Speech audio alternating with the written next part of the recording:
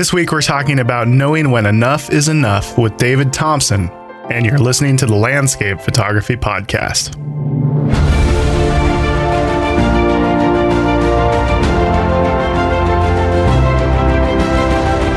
Hello everyone, I'm excited for this episode, not only because, well, I'm excited for pretty much every episode, I suppose, but I had the opportunity to sit down with David Thompson, who is admittedly one of my favorite photographers last night.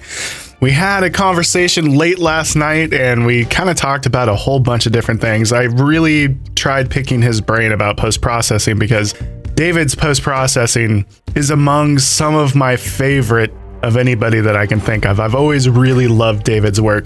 Make sure you check out his work on his website. That's just davidthompsonphotography.com.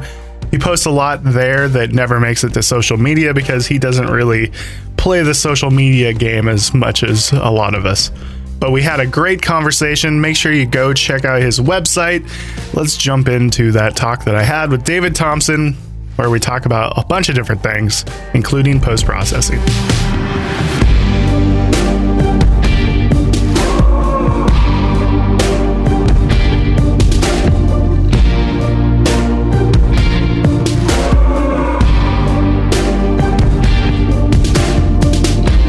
So I am sitting down with the one, the only, the magnificent David Thompson. It's awesome to have you on the show again, man. Nick, thanks a lot. Appreciate it. It's cool to have you on. I feel like I talk about you in almost every episode. People know you already, practically. I'm trying to get up to your status, though, man. Everybody knows Nick Page, man. Just because I'm constantly in their face because I attack them from every single social media platform ever. David, really excited to have you on the show because I've talked you up a bunch of different times. Like I'm always, anytime I talk about post-processing, I always talk about the masterful, the amazing David Thompson. And we were starting to talk about it before I hit record. So I quickly hit record because I figured we should record this, the conversation and all. But what I love so much about your post-processing style is the fact that it's stylized and it's processed to a point of, having feeling and having mood, but it's still very real, just so tasteful. And I love your work and I want to know all your secrets. So just lay them out right now. Well, first of all, I got to say, thanks a lot. Appreciate you having me on again. Appreciate all the kind words and, all the positive stuff you said about my work. I greatly appreciate it and I can't thank you enough. But the whole post-processing, it's, and I think I mentioned it before, probably on, somewhere else, or I don't know. It's one of those things where it takes time. You don't pick it up overnight. It just does not happen. Just like the next day, boom, you're good. You got it and whatever else. It's a marathon. You just got to continue to follow that marathon and continuously work at it. When I first started my photography journey, I had no idea, no direction. I just wanted to just go out and shoot, take pictures, make them look good, move a couple sliders, do my thing.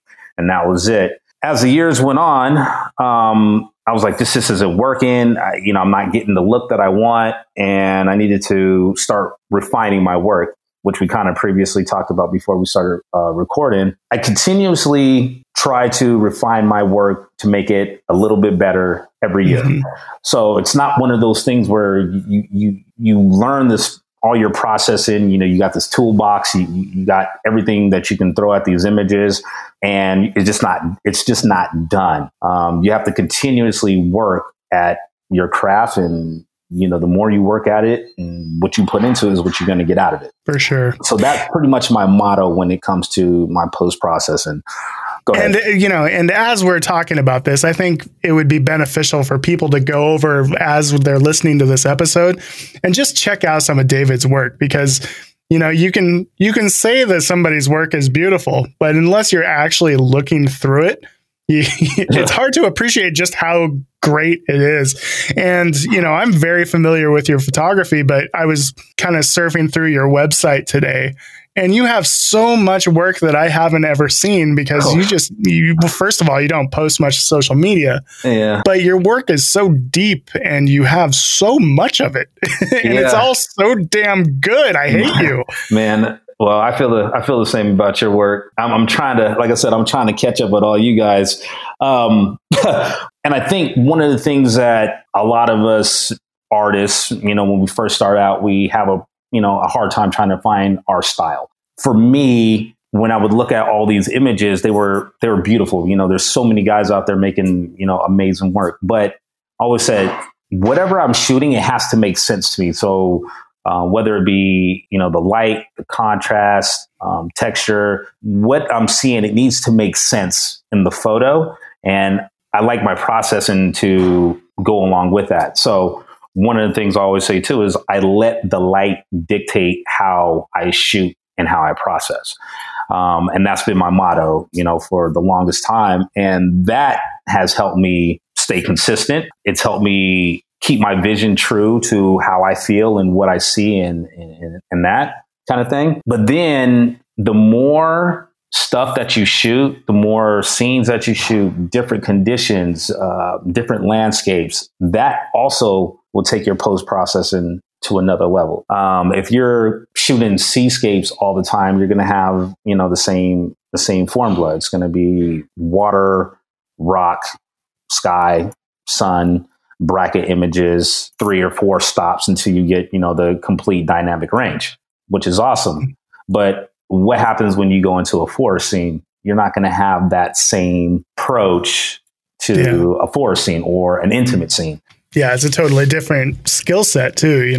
Just being able to scout composition in those different scenarios it's a completely different skill set as well. Right, that's right. So I've always wanted to be diverse in my work because I feel like all of the great artists, regardless of what you're looking at, I mean, it could be photography, music, I don't know, a piano player or, a jazz musician or whoever it is. Every one of the top great artists, they're very diverse. You know what I'm saying? If you look at, you can take your favorite rock band, whoever it is. Who's your favorite rock band, for example? I guess Tool right now. Okay, Tool. Perfect example, right? Over the years, Tool they made tons of hits, right? But over the years, their music will change just a little bit, but it still has the same aesthetics as maybe when you first heard them when they first came out. But they're artists, so over time, they're going to mature. Their thought process is going to change a little bit. The sound is going to change a little bit, but sonically, it's still the same. It's the same thing with photography. It's the exact same thing. Over time, your art, your vision, your thought process is going to change a little bit, but the aesthetics of what you do and how you make those images is still going to be the same. Well, let's talk a little bit about how you make your images. So I know the answer to this already, but I'm guessing you are a Photoshop post-processor, not just a Lightroom or Capture One or something like that, right? Yeah, it's funny. I can't even tell you how to operate Lightroom. I have clients that come in and they have Lightroom catalogs. I have no idea how to use Lightroom at all. So whoever's out there listening, I'll just be the first to tell you, I don't know anything about Lightroom. Don't ask him Lightroom questions. So your workflow must start in a Bridge or something like that. And then you drag stuff over into Photoshop. Yeah. All my cataloging is done through Bridge, really, basic, basic file setup, location, just basically location. If I go to multiple locations, I may have location in the year. Something like that. I open that file up, opens up in Adobe Camera, and that's where, I start my magic. Believe it or not, my processing is actually very simple. I try to, it's almost kind of dumbed down to some degree, but it's not very, all this trickery. It's really, really, really simple. My thought process is I'll try to get the image as close as I can in Camera and then fine tune it when I get into Photoshop. One of the things that I love so much about your post-processing style is you have a control over your color. A lot of your stuff, you can tell that you've either put a lot of thought behind what colors are present, or you're just restricting the colors to where, you are in full control over that. Can you talk a little bit about that? Oh yeah, definitely. All about color separation for me, all about color separation. And it starts at the raw file. A lot of times you'll see a lot of artists, they'll start the file from the raw state. They'll start it too warm. And just kind of a tip for people out there listening, if you guys start your files out too warm, 9 times out of 10, when you get to Photoshop and you get to doing contrast and your color adjustments and that kind of thing, you're going to end up with a color cast, which when you have a color cast, you're not going to get your color separation. So with that being said, a lot of times I end up starting my images out a lot cooler than warmer. I like to build up any kind of warmth within the scene. I like to build that up. One of the tools that I use in ACR is the targeted adjustment tool. I don't know if you're familiar with that. I'm sure you are. Yeah.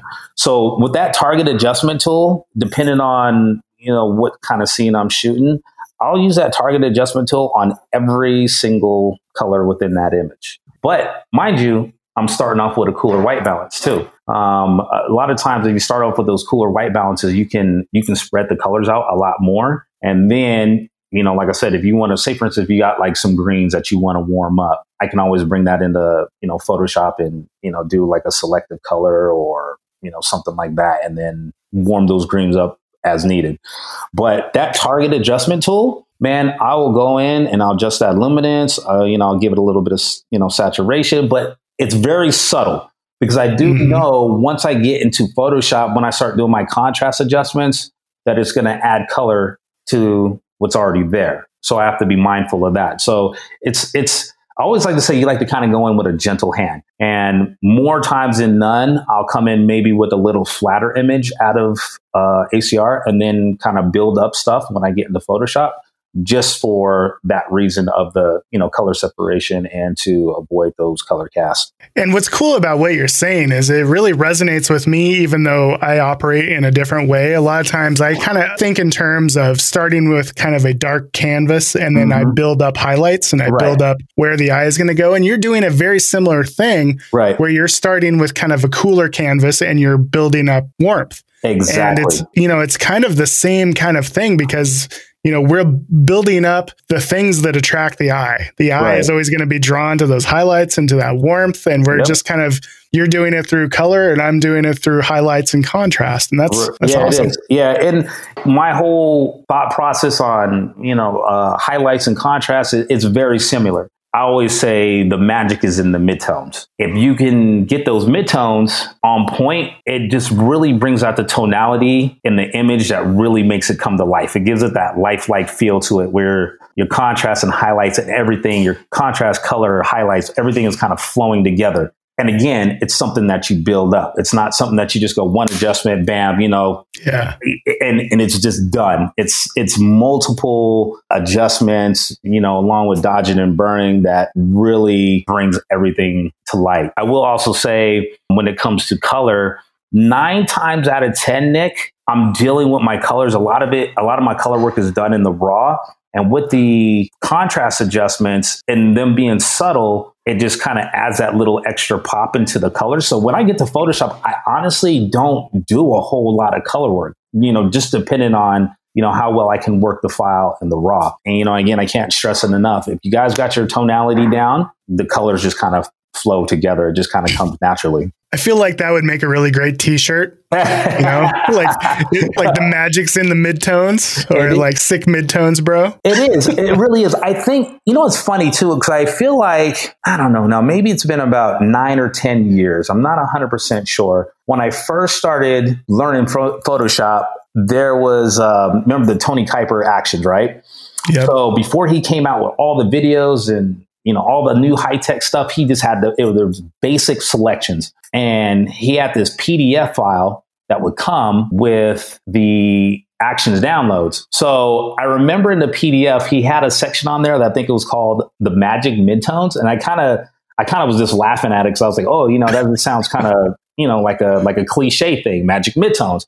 And I never really paid attention to it until maybe 3 years after I read it. And then I was like, oh shit, it makes sense. It just like clicked. And I kid you realize you're 3 years behind the curve because you just got it. I know. Damn it. They tried to tell me 3 years ago. I know. I was such a moron. It just, took me a while to figure it out. But he was right. That a lot of the stuff, it comes together in the midtones. And he knew what he was talking about. So big ups to Tony Kuiper. Yeah, that's awesome. One of the things that really stands out in your work is the fact that you have very open shadows, yet your work is still maintains a lot of contrast. And kind of like what you're saying is it's all about those midtones. A lot of your contrast is living in those midtones. That's right. And that's so cool.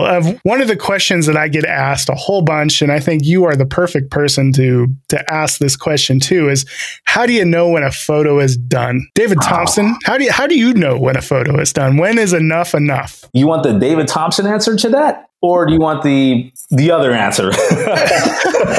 Well, let's hear the David Thompson answer. So the David Thompson answer is you get done with an image and you let that image sit for about, 3 or 4 or 5 months. That's the David Thompson. Wow. And you just let it sit and you go back to that image over and over and over and over and over again. You have to ask yourself, what else more can I do to this image to make it better? And if I can't come up with anything else, then it's done. It's done because there's literally nothing else that you can even think to do to it. Right. Now, if you want the other answer, it's, is everything in check? Are your highlights in check? Are the shadows in check? Is your contrast in check? Are your colors in check? Do you have a color cast? Are your reds blown out? Are your blues clipped?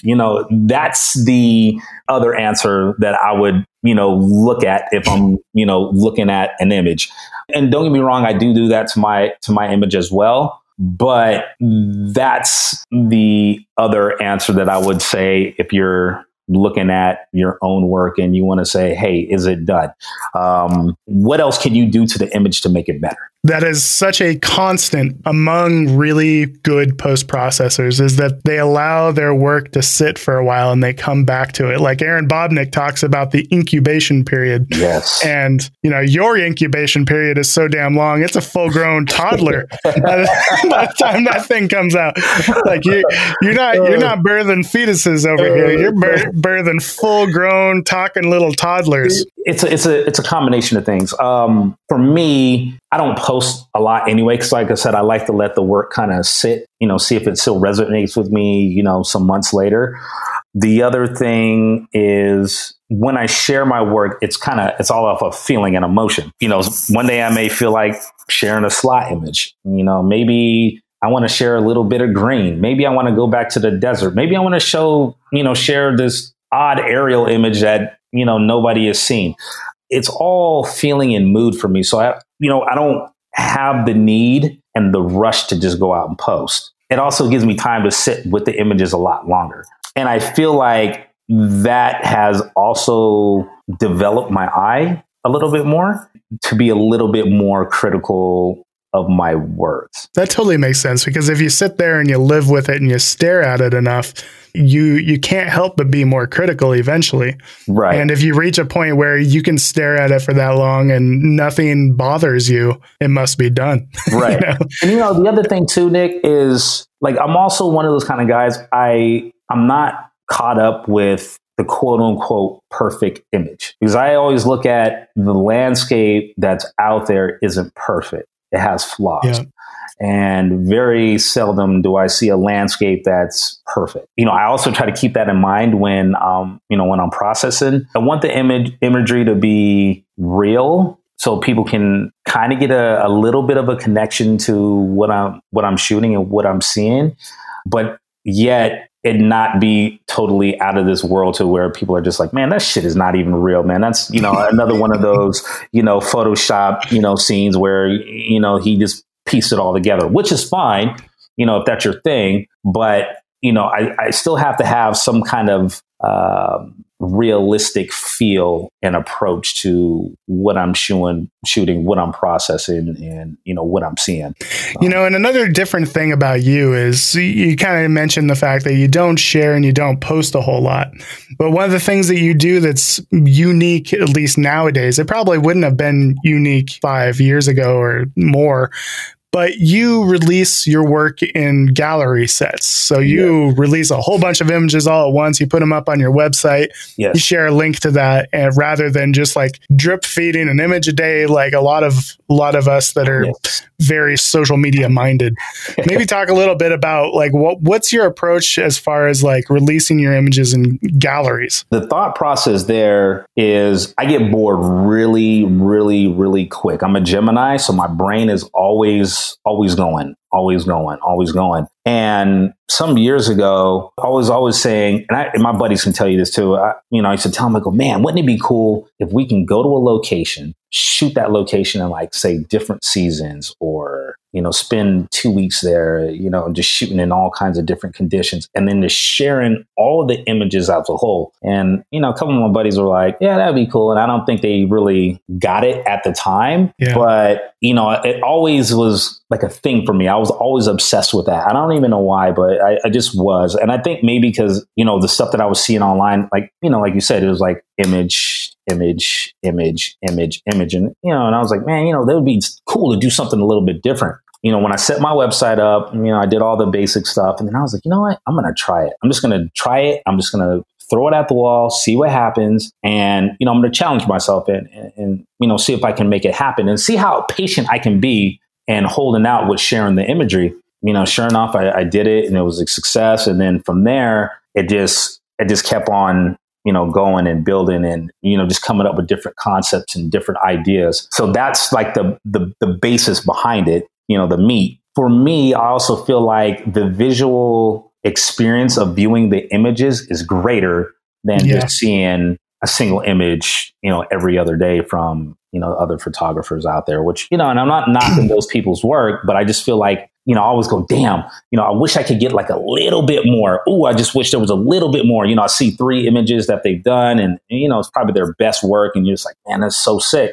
But what happens if there was just like a little bit more? You go to Iceland, for example, and you go, ooh, Iceland is sick. But what happens if I was to see a whole month of Iceland? That was the concept. That was, the concept and thought process behind it. So I just use that with my work. It just keeps my mind going. And I feel like it keeps me fresh visually, emotionally, and still keeps me connected to what I'm doing in the field. The other thing that I'll say is that when I get done doing those galleries, Nick, you got to think, I put in months and months and months of work, right? And that's from arranging the images, how they look in the gallery, to the processing. And I feel like after each one of those gallery releases, I feel like my work has gotten a little bit better. Like my work has gotten a little bit more refined because you're spending so much time with so many different scenes and different images. So think about it like this. You were out in the Faroe Islands, right? So you're out there in the Faroe Islands. I don't know. Let's say you come back with 50 images, right? And 50 images that you think are pretty cool. You're going to have like 5 that are your favorites. You're going to have 10 that are you like, I really like. Then you're going to have another 5 that you're like, this is okay. So now you're up to 20 images. But you go, you know what? I'm just going to process 40 of them. So you process 40 images from your trip, and you're throwing your whole toolbox at each one of these different scenes. And not all of them are going to be alike. They're all going to be different. During that process, you have no choice but to get better at your post-processing. You have no choice because you're spending so much time with the imagery and you're thinking about different ways and different concepts to approach these images. So when it's all said and done, you have 20 images that can go together in a gallery that make the visual experience of these Faroe Islands like just out of this world, which, by the way, your images from there are sick as hell. So well, thank you for that. Too. But, that's what I'm getting at. Like you spend enough time with it, it grows on you. And then you have all of that you put into these, 20 plus images. Then you go back out into the field, you're shooting again, you're spending time, say, for instance, you're spending time in the Palouse. Now you have another 10 Palouse images with, different, dramatic scenes. You have some clear skies where you're working the soft light and the layers and that kind of thing. So, your approach and your thought process can be completely different, but yet you're spending time with each individual image, and what you used from the last set of images, you may take a little bit of that and put it into the next set. So you're just constantly building on top of what you already know. And, looking at it from the perspective of what it's like to be the photographer releasing those images, I have to think that it has to be so much more gratifying and motivating to release a huge set of images like that, where you've put a lot of work into each one. And then afterwards, there's just that greater sense of like, I did that. Yes. Because sometimes when you're not releasing stuff in big galleries like that, it just sometimes photo trips and you're taking trips to all these different places, coming back with a few pretty images. It starts to feel a little bit empty after a while. At least it does to me. And I start feeling like, well, why do I even do this? Right. I spend all this money taking a whole bunch of photos and then don't sell a damn one. Yeah. Well, that's one way to look at it. And I totally agree with you. And another thing that I'll add with the galleries, because I've done, different ones and, different theme-based ones over the years. And you're right, you get that sense of gratification. But the other thing that I also like about it, Nick, is it's almost like a chapter in my book. Yeah, a sense of closure, right? Yes. So when I am done, like I literally, and I tell my wife this all the time, like, oh, I just got these images done. It feels so good to just have them done. Like they're just done. And regardless if they're, if people like it, that's great if they do. If they don't, that's no big deal either. But it's that, like I did that. You can go back, 2-3 years from now and look back at your work and go, I did that, 3 years ago. And it took me, 2 years to put together or however long. It's like I said, it's like a chapter in your book that that you're creating, over the years of your photography journey.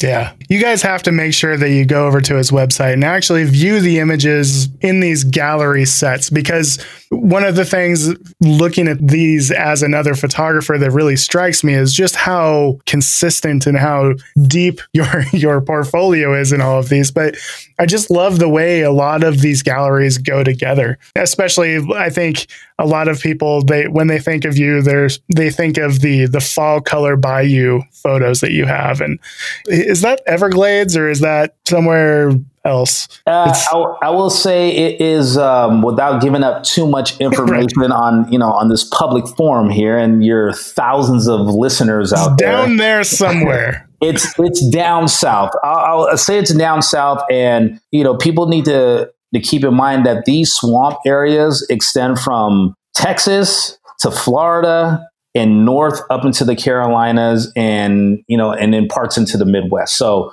if you guys are out there looking for swamps, there's tons of swamps out there to shoot. Right. We'll just say Mesa Arch Bayou Edition. Perfect.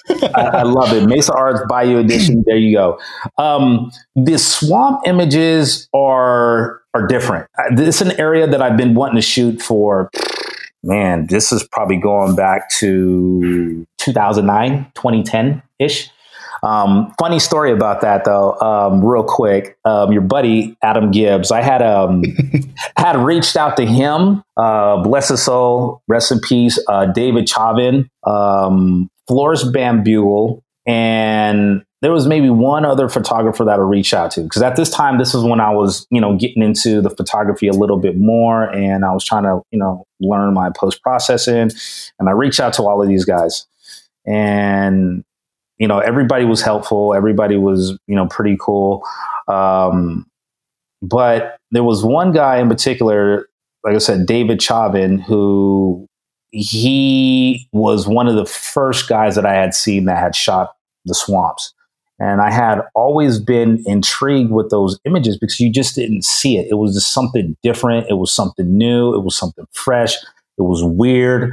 It was scary, but dauntingly beautiful at the same time. Mm-hmm. And I've always said, I'm going to go down there. I'm gonna go down there and I'm going to shoot that area. And this is, mind you, this is back in, like I said, 2009, 2010. And then now we're looking at maybe like 4 years ago now, my wife and I, we went down there, and I told her, I was like, you know what? I'm just going to go. I don't know where I'm going. I don't know what I'm doing. I'm just going to go. I'm going to check it out, and we'll see what happens. We went down there. We had the time of our lives. Amazing. It was one of the best experiences that I've had because there was nobody around. Silent. That's cool. Dead, quiet, not another person around. And, you know, it takes a little bit of motivation, I guess you can say, to encourage to get out there on a kayak and paddle around these swamps and, you know, go take pictures and not knowing what the hell is that in that water and whatever else. Yeah, exactly. We've all seen Lake Placid. That can't be a good idea. Yeah. I tell you, if you go to the swamps, don't watch Lake Placid. No kidding. That's hilarious. But yeah, it's an awesome place, man. It's enchanting. It's so beautiful. There's no place like it that I've been to. It's starting to become a little bit more of a popular place. I'm sure you're going to start seeing a lot more images from the area and whatnot. But you know, if you're willing to get out there and try something different, and you know, get out your car and get off the beaten path, then you know, the swamps is a good place to do that. Another thing that kind of stands out about the types of images that you create is that a lot of it it's not iconic. You're not going out and shooting a bunch of icons. Like if you dig deep enough in your portfolio, I'm sure some of your earlier stuff, you'll start recognizing some of those places. I mean, you have places in Utah that other people shoot, but you don't shoot them the same way. You're not after the postcard shot. And I love that about your work. Yeah, I appreciate that, man. You know, look, I don't have any problems with icons. I think that we all need to start off there. We need to start off there because it's a good starting point for us as artists. With that being said, over time, you know, the hope is that you get past the iconic stage, and you start looking outside of the box and trying to shoot different stuff. If you go to those icons, what are you going to do different? Challenge yourself. You know, it may not be the postcard image. It may not, but you know, you never know. You might come back with something that is, you know, fresh and new that people totally love.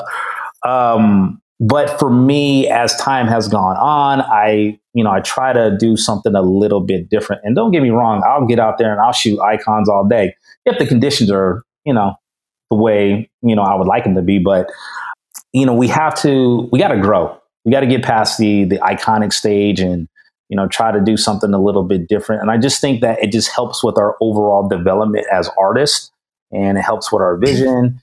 It helps with our composition. It helps with our eye and all that other good stuff. I totally agree. I mean, when you're first getting started with photography, nothing would be more overwhelming and frustrating than like going into the middle of a forest and being expecting it to come away with good photos, because it's so challenging. But oh my God, you know, when you're first getting started and you go to like, you know, Reflection Lake or Tipsu Lake or somewhere where it's just totally teed up for you, it gets you a nice photogenic area to start practicing your photography skills. Right. And then you grow from there and you start going after these slightly more challenging areas where maybe it's not teed up for you and you have to work for it. But that's the fun part of it, is like you're continuing to push yourself and continuing to grow. And that's why I think a lot of times you see photographers progress towards these a little bit more abstract, a little bit more chaotic scenes, because we're challenging ourselves. We don't want to just do the easy thing over and over and over. We want to try to do something different, try to do something a little bit more challenging. That's right. Hey, speaking of which, speaking of chaotic scenes, those 4 scenes that you shot, what was that, Scotland? Yes. It was because lights sucked, but but I'm curious, what were your thoughts on that? Because I think you guys did an excellent job, and I was looking at your guys' images from there, and I was amazed. Those images that you guys got from there were insane. But how was that for you? It's always challenging because I didn't go to Scotland expecting to photograph that like at all. Right. But so I was driving around trying to look for, you know, the classic Scotland. Like I was looking for rolling hills and lochs and, you know, I was looking for that stuff. Right. And all I could really find were some really cool gnarly trees. So I just kind of gravitated towards what I felt I could photograph and come away with something decent from. Because I was there for a week, and damn it, I was going to photograph something. Yeah, So, well, you guys did a great job with those. I was like, wow. I mean, you guys had me like, okay, I need to go to Scotland and find some gnarled up trees. It was cool. I'll tell you though, midges, that's the real deal. I've never experienced a midge before. Like I'd never heard of one. Yeah. But they are really annoying. So they're like, awful. Yeah, because those are like those little like gnat mosquito type things, right? Yeah. They're like a gnat that bites, and they're thick. They're aggressive and terrible. That's gross. I hate bugs. By the way, anybody listening to this, like I said, you're thousands of listeners out there. I don't like bugs. I don't like creepy crawlers. I don't like spiders, scorpions, snakes, anything with legs and crawls, mosquitoes. I despise mosquitoes. I wish they would just get rid of mosquitoes completely. I wish they would disappear from the earth. So you sound so outdoorsy right now, man. Oh God, I hate them. I hate bugs. I hate them. I'm an outdoor snob. What do you want me to tell you? Glamping around the world. Oh yeah. Yeah. In my, in the back of my truck with all the amenities, right? Yep. Last time you were on, we were telling funny stories the whole time. Do you have anything new for us? Actually, I do. It kind of goes into some stuff that we were talking about earlier, talking about vision and, doing different things and experiencing our journey with photography. This is a great story. To all your drone users out there, this is a good one for you guys. So I remember the day like it was yesterday because it was on my birthday, May 26th of this year. I'm not going to say where I was flying at, but it was an area that I did some research on Google Earth, and I was like, "Ooh, this looks pretty cool." It's like these like cool like river delta ish, fingers and colors and blues and sand and all kinds of cool stuff. Now, one of the things with these aerial drone images is like when you go out, you get an idea from Google Earth, and you get these images that you see on Google Earth of the maps, and you don't know what exactly is going to be out there because it's taken from way up in the sky. I mean, the pictures can be from 3 years ago. I don't know, but you get an idea of what's there. So I did my research, and really extensive research, which, I typically do. And I was like, okay, this area looks good. I checked for no-fly zones, the whole nine. I'm like, everything's good. It's in the clear. Okay, bam, let's go. So I go out there first thing in the morning. I'm just kind of like, do my daily thing, daily routine when it comes to drone flying, checking the weather. Weather's good. Get out there. Start the drone up, making sure all my settings are good, look at my map, make sure I'm going the right direction. Everything is great. Flying around, first battery, the first battery is usually like the test flight to kind of see what's out there to make sure that your research is good, and make sure that you're not completely failing and not reading these maps like a complete fool, which I wasn't, thank God. But so I'm out there doing my thing. The first set of images that I took were pretty cool. These cool like river deltas is almost looking like Iceland, to be quite honest with you. Really, really, really cool. First battery goes off without a hitch. Bam, no problems. I'm geeked up because on the way back, what I typically do is I'll save a little bit of battery. So on my flight back to the home spot, I can kind of look at the area as I'm coming back. So when I go back out, I can kind of fly over that area, take my shots, and then go to something else.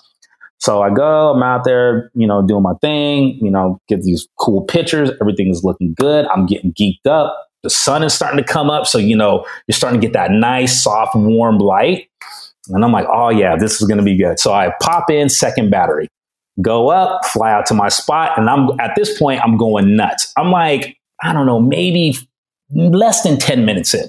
Still got a full battery, and I'm going off, Nick. I mean, these shots, I'm like, oh, these are going to be it. This is it. The light is looking good. The colors, I'm like, oh, damn, look at, and I'm like a little kid in the candy store when I'm flying this drone because, the landscape that you're seeing from above it's amazing. It's just like out of this world, completely different. So I'm going off. I am letting loose. I am taking image after image. I mean, different heights, different, altitudes. And mind you, I didn't go over 400 feet. I stayed well below the required amount. I followed all the rules. I was doing everything that I needed to do, having a great time. About 14 minutes into the flight, drone disconnected from your controller. Okay. Oh no. Okay. I've had this happen before. I've had this happen before. No problem. Reset. Reset the controller. Reset my phone. Everything should be good. Nothing came back on. I was like, okay, no problem. No time to panic. It's all right. We got 25 minutes of battery life. We're only 14 minutes in. We still got time for it to, come back home if it needs to. So I'm hitting the return home button, and aircraft is disconnected from controller. Okay, I'm going to be cool. No problem. 5 minutes goes by. I'm like, oh, damn. We're getting close to the 25 minutes, 23 minutes. And then my heart starts to pound and race a little bit. Now I'm looking at my watch. I'm like, okay, we're 25 minutes in and I don't hear anything. Now, mind you, I didn't even fly the drone that far out. I was maybe a little over half a mile.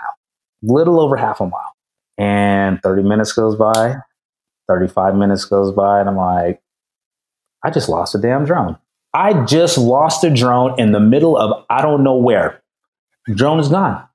Boom. Oh, no. Poof, disappeared into thin air. So the bad thing about this is that there was no warnings, no low batteries, no wind warnings, no fly zone warnings, no nothing. Just randomly disappeared, poof into thin air. So I lost my first drone on my birthday.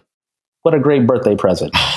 So you didn't go looking for it or anything? I couldn't because where I was flying at was all marshy and kind of swampy. Oh no. So there was no way in hell that I could get across this marshland of who knows what's out there to try and go retrieve it. I went back and looked at my flight records. Nothing. It just disappeared. And the unfortunate thing is I called DJI and was willing to, give them my flight records. So I just at least wanted to know, if there was something that I did wrong. And they were like, well, you don't have a warranty. It's out of warranty. So we can't do anything. I have no idea why my drone just disappeared into thin air. That's suspicious. I'm envisioning some kind of military, or somebody was out there and shot it down. Dude, I don't know. It's the craziest thing. I'm still even lost. I haven't shared, by the way, I've only shared this story with 3 of my friends. So, now everybody has the whole scoop on why I haven't been flying a drone as of recent.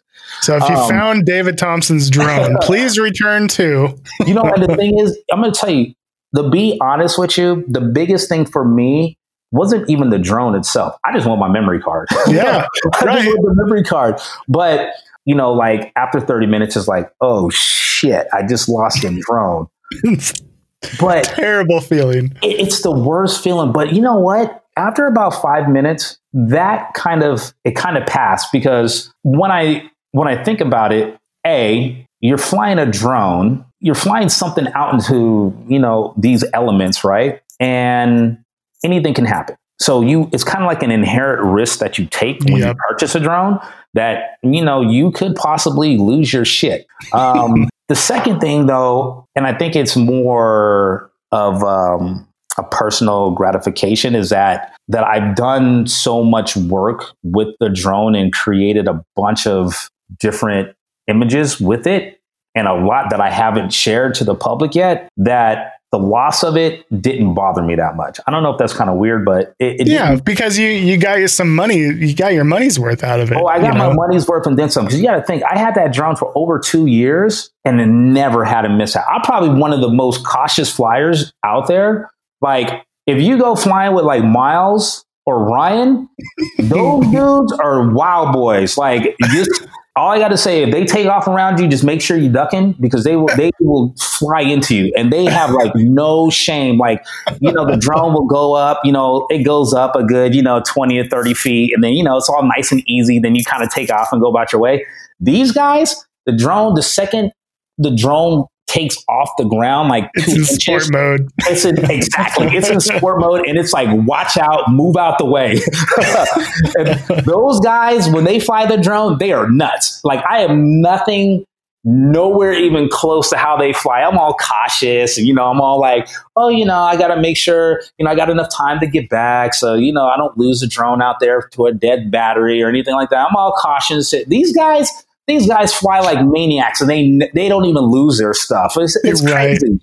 So yeah, it's one of those things. Like I said, I guess it'd be different. Like, if I would just got it, I would have been heartbroken. But I guess since I had quite a bit of time with the drone, it wasn't as devastating to me as I thought it would. So, and on the upside, you get to buy a new drone. I know, but here's the thing, though, Nick. I don't know what these guys are doing. I have the Phantom 4 Advance, right? Mm-hmm. So they just completely discontinued the Phantom series. So was that leave me just with the Mavic or some shit like that? Yeah, you're going to end up having to get like a Mavic Pro 3, maybe, when it finally comes out, because it'll have a bigger sensor probably.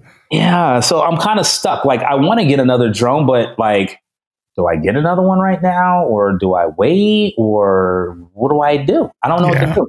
So there you go. That's a good story for you guys out there that, fly drones. Just make sure you guys are careful with your stuff, and, it's a risk, and I'm sure all you guys know that. Yep. It can happen to the best of us. Well, I'm not the best, but stuff happens. Awesome. Well, thank you so much for coming on, man. Make sure that you go and check out his website. His work is, I talk about it for good reason. It's really, really beautiful, awesome stuff. And it's awesome to talk to you again, man. Yeah, man, Nick, I appreciate everything. I appreciate all the kind words that you said about my work. I greatly appreciate it, and it means a lot. All right. Well, we will catch you guys later, and we'll see you in the next episode. Take it easy, everybody. Peace.